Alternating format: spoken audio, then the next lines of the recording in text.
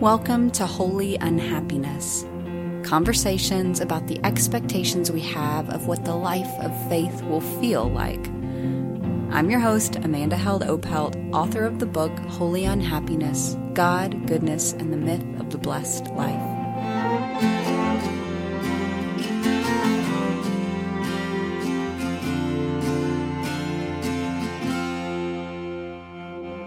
Each week, I'll be speaking with writers, pastors, artists, and friends about the myths we believe about the good life. Together, we'll reimagine what blessing can look like if we are willing to look beyond our culture's definition of happiness and success. Welcome. I'm glad you're here.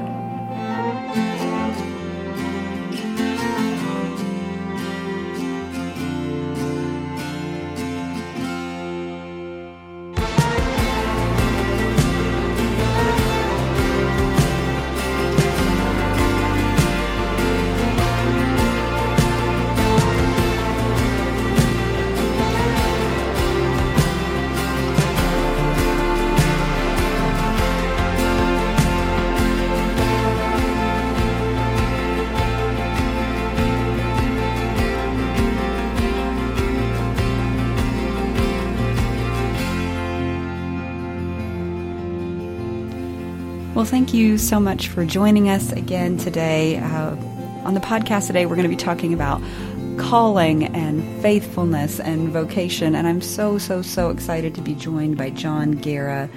Jon is a devotional music singer-songwriter. He's written and produced 2 devotional music albums, Keeper of Days, and most recently, Ordinary Ways. And he just released his first songwriting masterclass on devotional songwriting. Jon has also composed music for Terrence Malick's film A Hidden Life in 2019, and he's based in Austin, Texas. I think you're going to really enjoy this conversation, so stick around. Jon, I'm so excited to have you on the podcast. It's actually just so cool and exciting for me to be able to talk to a fellow songwriter and kind of pick your brain a little bit about what you do. So yeah, thanks for being on. Thanks so much for having me, Amanda. Yeah. So I have to tell you about the experience I had when I was reading your bio on Spotify. Yes. You write in your bio, just kind of typical bio stuff, like I've lived in Chicago, I'm in Austin, I like Radiohead, I like Keith Green. Yeah. But then at the end of one of the paragraphs, you write just the sentence, I am a Christian. And I read that and I just started to cry.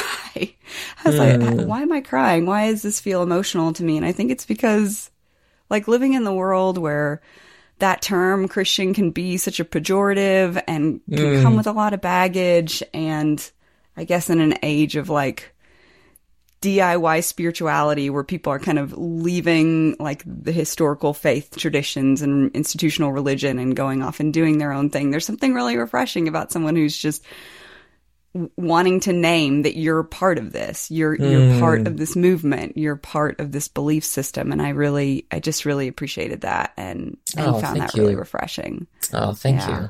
That's very sweet. So you say in that bio too, that you write devotional music, less Sunday morning worship music and more Monday morning prayer music. So tell us a little bit about that distinction. Yeah. So, practically, it was really kind of a practical distinction first.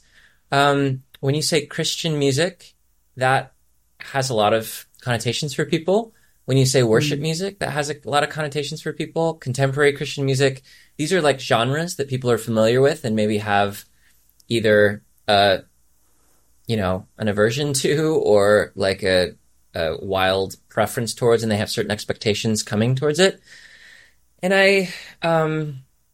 I've long lamented the fact that if you are a songwriter who writes about God and your faith and your own process of trying to know and love and be loved by Jesus, that there's so many, if you say that up front, then people don't approach it the way they might approach another singer-songwriter. So if I was just Jon Guerra, singer-songwriter, then people would approach it like, I wonder what the genre is going to be. I wonder what the content is going to be. But when you say you're a Christian music singer-songwriter, it's suddenly there's all this, there's all these mediating descriptors. And I wanted something that was a little bit more mysterious, or at least felt both true to what I did and also a little bit like, but it's not these other things, without having to say that. Yeah. And also wanted something that kind of felt a little bit more psalmish. Like Walter Brueggemann says, the Psalms are just a collection of Godward humanity. And really, at the end of the day, that's kind of what I'm trying to do. I'm trying to be, I'm just trying to be faithful with this wild gift that I have of music and songwriting, the fact that I get to do it with my free time. And to me, the most honest and most faithful that I can be with it is just to kind of direct whatever's happening inside of me to God, and maybe create like a two-way conversation, and, write and compose while I'm talking, while we're kind of having this two-way conversation. And devotional music felt like, okay, this seems like a term I can live with. And the little byline is sort of like less Sunday morning worship, more Monday morning prayer. And by that, I just mean it's not meant to be, congregational, and it's not meant to be, I'm kind of leaving room for just a little bit of my,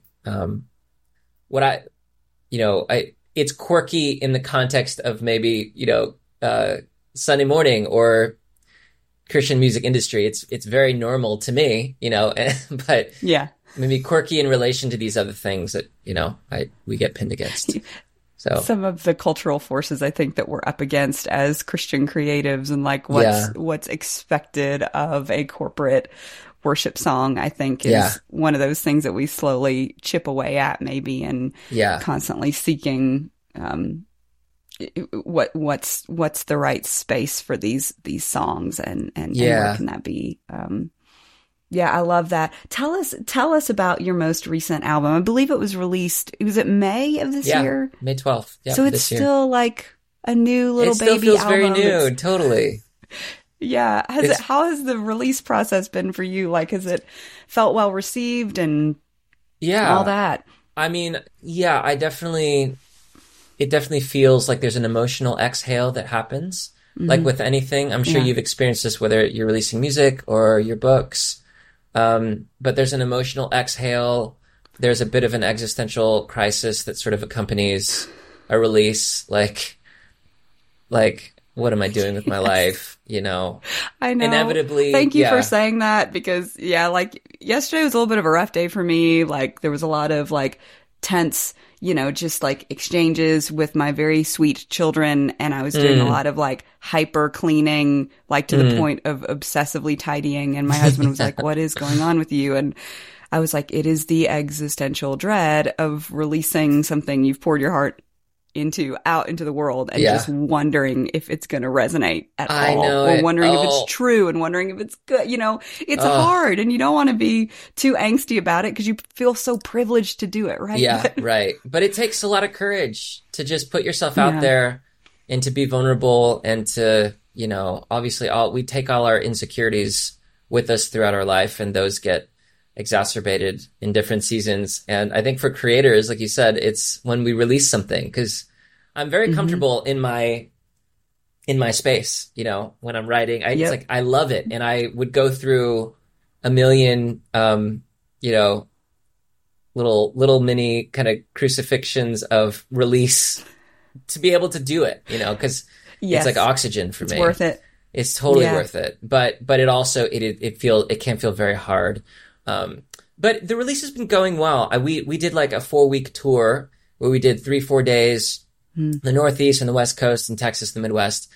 And, those are very sweet. My shows are not very big, but they're very, the people that come they know the music. It's wild that they, sometimes they sing along, and just to be able to see face to face the people that the music is affecting and reaching is really cool, is really, really encouraging. But that's also kind of an emotional exhale, right? The performance, the travel, the tour.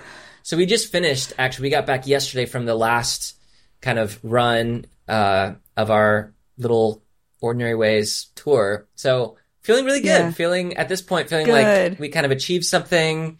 Yes. yeah, we just tried some new things, and yeah, feeling good about it. Yeah, we gave the album wings, and it's flying out Exactly into right. people's ears, and it's good. It's a good feeling. As much as I want to just talk for hours with you about your songwriting process and how you do, this intersecting work between theology and art and music and all that, what I really want to talk to you about is like, what was this internal work that was happening in you that inspired the writing of Ordinary Ways? Tell me about the spiritual journey that got you to the place where these are the words that emerged as you were writing. I love that question so much. So it starts March 1st, 2020. My wife and I and our 4-month-old Winslow moved from Chicago, Illinois to Austin, Texas. And we moved. You moved 2 weeks before the world shut down. Is that what you're saying? That's exactly right. That's exactly right. Oh. And we moved across the country away from any family. We moved, with the 4-month-old. And Oof. we all had a wild few years. Everyone's got their own, everyone's lived a novel and then some, the past few years. But for us, the contours of the struggle was, life sort of suddenly got very, very, very ordinary. And we moved down here, and we only knew a couple of people that mercifully lived on our block. We moved onto the blocks. We thought, we want to do community. We want to try to just weave our lives together a little bit more. And so, when the world shut down, we started this kind of experiment of doing morning and evening prayer 6 days a week with our neighbor. And then the world shut down, and it was like, oh, this is kind of the perfect little incubator for this kind of community prayer experiment. And then we started doing these, like Friday night dinners. We moved down to work on a movie for this director, Terrence Malick. He's working on this film. And, we were kind of the only married couple with a kid that were working on the film. So we kind of made these dinners for people that were kind of working on the movie on Friday nights.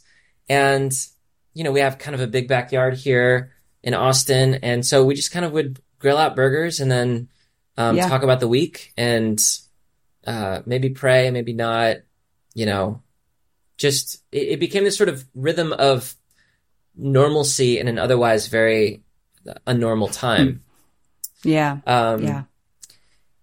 that was kind of the broader, and then more, I guess the more intimate story is, having our daughter really changed our self-conceptions of who we were as people, in all the best ways. I've been saying that, like, love kind of cracked me wide open, and I haven't really been put back together yet. Like, I'm trying to figure out, who I am again, and my wife is too. And, these are very dramatic ways of talking, but it really felt like a rending and like a, just everything was sort of, I think when an overwhelming love comes into your life, you do have to kind of reevaluate everything in light of that. And that's really what my daughter was and has been, and just, parenting has been in fatherhood.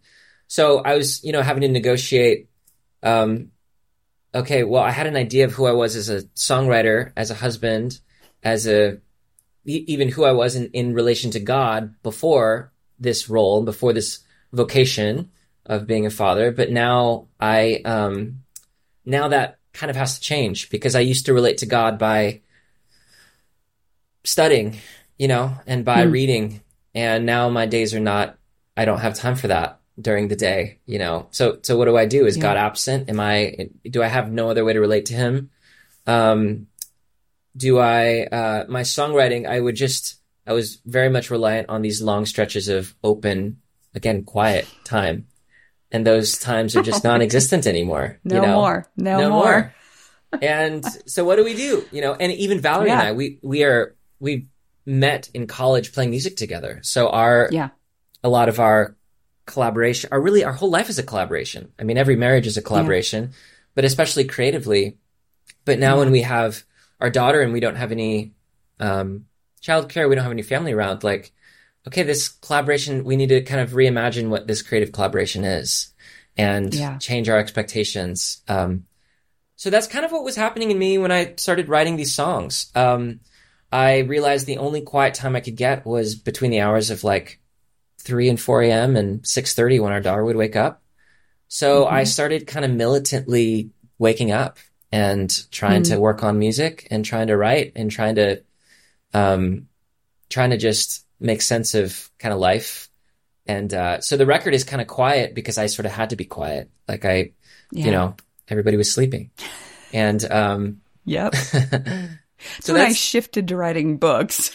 Yeah, totally. It's like a lot quieter process. Exactly. Oh my gosh. Maybe I should think about that. Yeah, my girls don't really love the sound, particularly of the banjo, and so there's a lot of like shushing that happens. I'm like, I've never been shushed by anyone while trying to write music. So totally, maybe some terrible gigs early on. It's like, this is like a terrible gig, like being shushed by my audience here. Exactly. Yeah.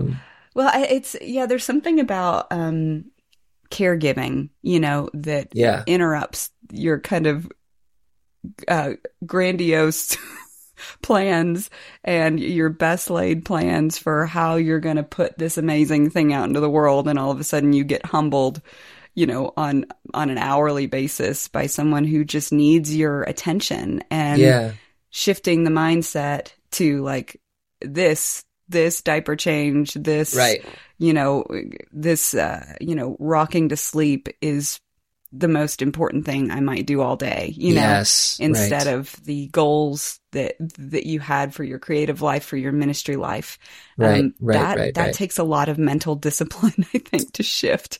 It does. But really that is like what I discovered, and what we're still discovering, is that is the work of, I mean, that's where holiness kind of gets worked out, right? I think some of these, especially for those of us who've grown up in the church and around some of this language since we were young, we have ideas of what purity, holiness, what these things are. And they're somewhat divorced from the mundane, but it's very mundane. You know, holiness is if it's not mundane, it's not holiness.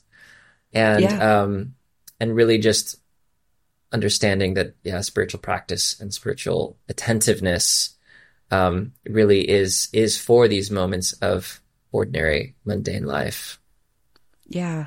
It's so this podcast is really meant to be just conversations about some of the topics that I cover in my book, Holy Unhappiness. And this chapter that we're kind of circling around, the topic for the chapter is this idea of calling. And I mean, I think you and I are probably close to the same age, grew up kind of Christian subculture, all of that.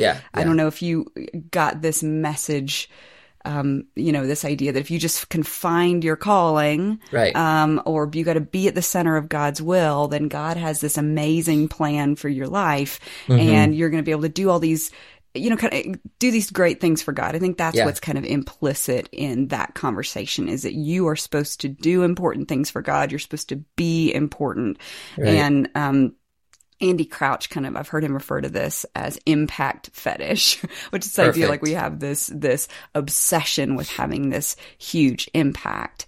And, you know, I think that there's kind of nothing like caregiving, a small human that will kind of interrupt some of those big plans maybe that you have for your life, but in such an important way, because I've never noticed beauty like I have since I became a parent. The small details in the beauty in life. So I don't know, where are you now seeing God in some of these ordinary, hidden, unseen moments? Yeah, I love the phrase impact fetish so much. I think it just perfectly sums up an error, you know, an error in expectations, an error in maybe even how we see God, how we understand God. I have a line in the first song of my record, Ordinary Ways, called "The Lord Will Provide," and the line is, "The ways of God are higher, the ways of God are small. The days of men amount to nothing at all." And that is sort of it's one of I'd say if there's probably two theses on the record, two thesis lines, and that's definitely one of them, is that God is so much smaller than we are, and that's something that I found when my daughter was born. Just suddenly the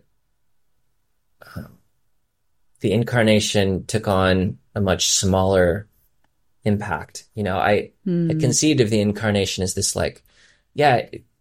God became a person, and he's, Jesus is then, he relates to us in our weakness, in our almost like the Good Friday mentality of the incarnation. But to think that first God was made vulnerable and made small is just such a it was just such a visceral truth to me in this moment. Like, there's a fragility to an infant. And, but also that God would woo us through vulnerability and through infancy is so profoundly beautiful to me. And, I think I was just so, at times upset. Like, why haven't we talked about that? Like, this is everything, and this is so, there's such a common, it's such a common experience that we have, to say that God is small, that God is available in these hidden places. Like, that's something anybody, no matter their race, gender, socioeconomic status, it's like, this is something that we have available to us.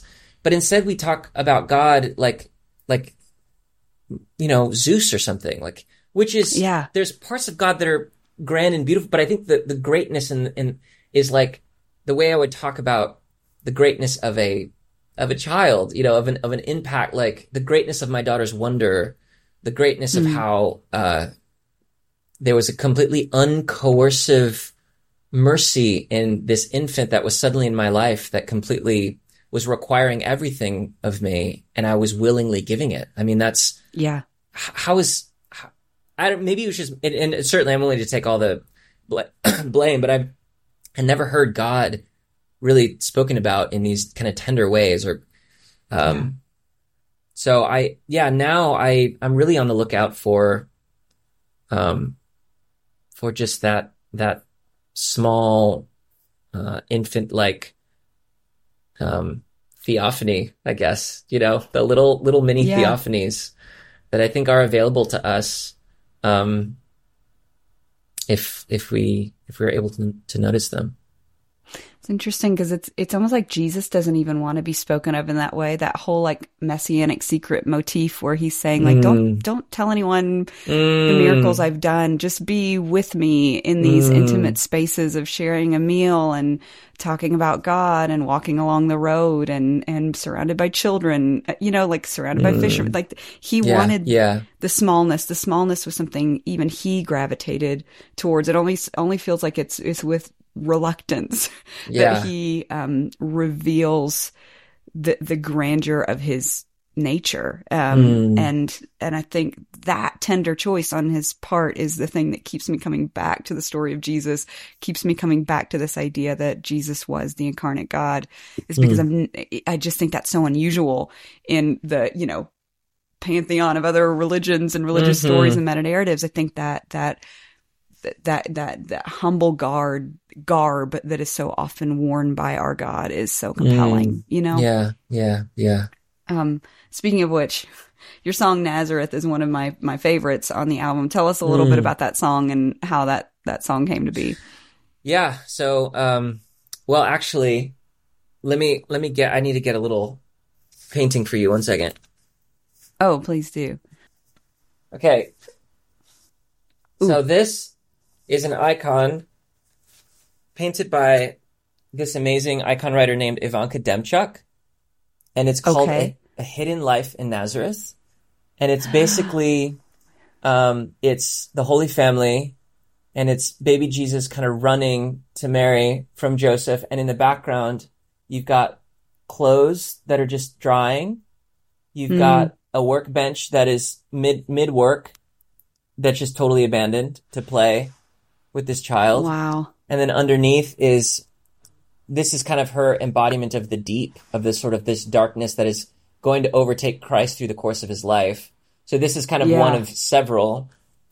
And honestly, that song was kind of inspired by that icon. And she's a Ukrainian, actually. So we were kind of corresponding, and as Russia was invading, we were kind of in correspondence. So it was kind of wild also to kind of hear and be kind of in conversation with her and her story. And like, I was just like, this is amazing. This is everything, this is what I want to do with my songs. Like, what's your process with blah, blah, blah. And, but basically with the idea, the song is like Nazareth is kind of a stand-in for our hearts and our own mundane world, mundane lives. And, it's just sort of this question, like, God, do you still incarnate in small ways? Yeah. Sometimes I don't feel that, I don't sense that. It's like, I know you did that once, and I love that you did that once, but will you do that again? Like here in my heart, in my house, in my loneliness, in my barren wilderness. So that's kind of, and Nazareth sort of in the record sort of is the stand-in for that kind of, mundane, ordinary, everyday landscape. Yeah. What was the question they asked? Can anything good come from Nazareth? Yeah, exactly. I ask myself that question every day. Yeah. in the sense that is this important enough? Is what I'm doing important enough? Is this making it a big enough impact? Should I be doing more? Should I be being more? And right. And it's, you can swirl down deeper into human nature and realize this isn't really me wanting to see Christ glorified. This is more about my own shame and my own desire to be seen, or my own desire to feel like my life matters, Right. And then we kind of disguise it. We have a really clever way of disguising it, I think, sometimes. Yeah. Within our Christian circles. And, it's never enough. Like you never get to the bottom of that question until you find your rest, I think, in Christ and who he's named you to be. And it, that finding that rest in Christ and who he's, that's such a slow, long process. And it's like, could be 2 steps forward, 1 step back or something. But, I think in the parable of the talents, we always want to be the people who like have a lot of talents that then multiply a lot. Like, God, I will be a faithful Christian with success. Like, trust me with that. Yeah. Like, I'll be faithful, but it's really, well, many of us are probably just these one talent people. And, the temptation to bury, it's so, I understand it. I totally get it, because it's so hard to feel like you've got something so small and so precious, and it just, sometimes it feels like it doesn't amount to much at all, but the degree to which I think we can understand that it is so precious to God, like what we are making and what we're doing and who we are and what we are contributing is so, so precious to God, is like and this is when I think about my daughter is such a wonderful stand-in for this kind of relationship with God, because I can give something to her and I can make something for her, and her enthusiasm far outweighs the thing that I'm giving to her, and it's such a beautiful, for me, it really is such a beautiful spiritual, it's emblematic of, I think, a spiritual relationship that's just like, man, God is really, really cherishes our small, not very fruitful now work. There's I don't know if you've heard of the book A Gift from the Sea, or Gift from the Sea by Anne Morrow Lindbergh. She writes about motherhood basically, and there's this line in there where she says, she writes, the rhythms and requirements of motherhood run counter to the artistic life, to the reflective life, and to the spiritual life. And I actually put that in my chapter about parenthood, and, talked about how hard it is sometimes to be an artist and a parent. And my friend Taylor read it for me before I sent it to my publisher, and she was working through some of the content with me. She really challenged me, and she said, "This isn't true." She said that the life of caregiving is the monastic life. It's a self-imposed limit for the glory of God. And think of the wonder that you've experienced by seeing the world through the eyes of a child. Like, yes, you have to rethink it. Yes, it can be challenging. But this is the life of faith. This is the spiritual reflective life. Amen. Is to love and to pour out like this. And I was like, oh, Taylor. Yes. I had to rewrite the whole chapter, Jon. Totally. The book was due in a week. It was a disaster. But, so I just a couple more questions before we close. What is calling to you now? What do you think of that word calling, and what does it mean for you now? I'm a little scared of that word. I don't know. I used to be so certain and made such strong and outlandish pronouncements about my calling, quote unquote. Mm-hmm. I think about vocation a little bit more now. I like to say that I'm bivocational. I am a parent and I'm a songwriter. And life is kind of negotiating between those two vocations. I think, I feel that kind of, we've been talking about this over and over, but really anytime I sort of have illusions of grandeur or some large thing, I'm just suspicious that is God.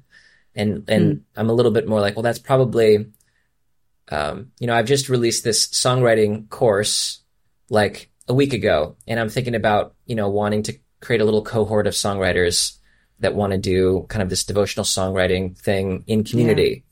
Yeah. And, I was talking to some friends, and very sweetly, they're like, oh man, this could be like this big thing, blah, blah, blah. And I'm very just suspicious and kind of uninterested in that. Like, I really am a little bit more interested in like really just a few people over a long period of time, trying to kind of inspire each other and help each other along the path. And I think maybe calling is a little easier to identify in hindsight than it is in the present moment. But I do think about vocation and think about, well, what's the next thing that feels right? Like, just worry about that. What's just the next step? Yeah.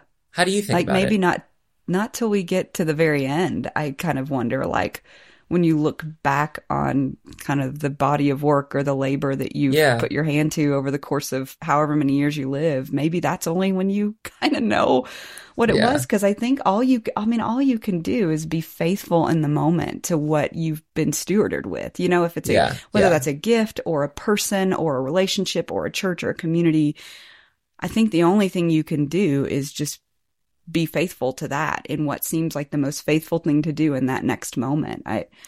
This like, got to decide what job I'm going to get. I got to decide what career I'm going to have. And that's kind of that's a privileged 21st century American problem. Like, this decision fatigue we have because we have so much autonomy and agency over our careers. And I mean, that's new. That's brand new in the history of the world. So I try to remember that when I get really nervous about, like, am I making the right, like, is this the next right career move? Or should I go to grad school? Should I not? What if God doesn't want me to go to grad school? It's like, those are kind of silly questions, I think, in the long run. Those will be the questions we say were kind of silly. At least I hope. But okay, my last question, I'm asking every guest this, is like, as you have grown in your walk with Christ and on your journey of faith, how has your conception or perception of happiness changed, or dare I say evolved? I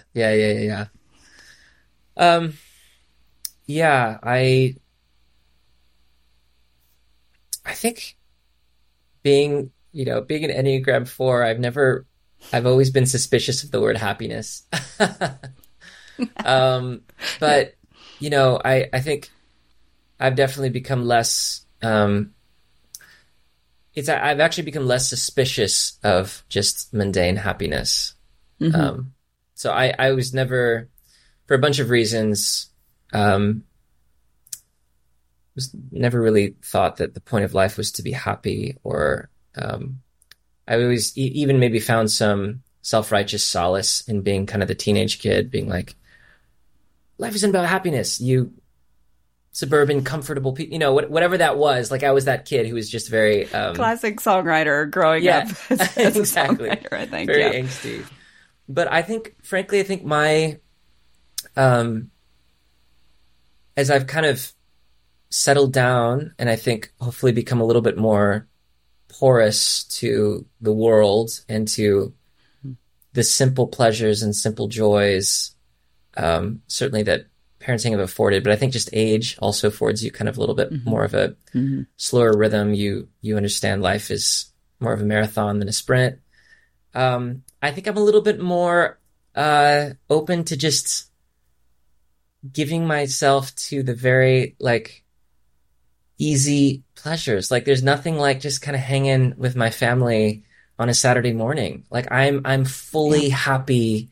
Just, John Updike has that a month of Saturdays set of short stories. And that if I could have a month of Saturdays with my family, like that is bliss. That's happiness. Yes. Yeah. And it's not that there's not we're not fighting, we're not negotiating with a toddler, the whole nine yards. But, I think for me, just being open and not always just bracing myself. I think when we've experienced deep pain and suffering and loss and have had to grieve, we kind of become suspicious of even simple pleasures. And I think learning to trust Christ has shown itself in my life by just letting myself enjoy kind of simple things with my family in small ways, and trusting that, okay, I don't need to be bracing myself. Yes. So the spiritual discipline of awe and delight. Yeah. So yeah. It's not always easy to trust it and to allow yourself to just be immersed in it. It is a good word and a good word to end on. So thank you so much for your time. If you ever decide you want to come play a show in the mountains of Western North Carolina, we can find you a barn to play in. Heck yeah. It'll be great. That'd be amazing. Oh, we'd love that. Yeah. Yeah. Well, thanks for the conversation. Thanks for being here with me today. Oh, my pleasure, Amanda. It's so great to connect. Wendell Berry once said, "Make a home, help to make a community, be loyal to what you have made." I write this in my book about calling.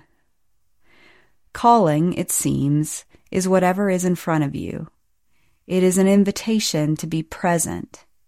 It summons us to love, to hope, to be at peace. It is a challenge to simply be, rather than to be significant. A calling is not to be discerned, but to be lived. We do hard things, even bold things, but not because we want to be important, not because we need to be the protagonist of some grand narrative. We do these things because they are necessary, because they are the right thing to do. We do them because of love. Thank you for joining us.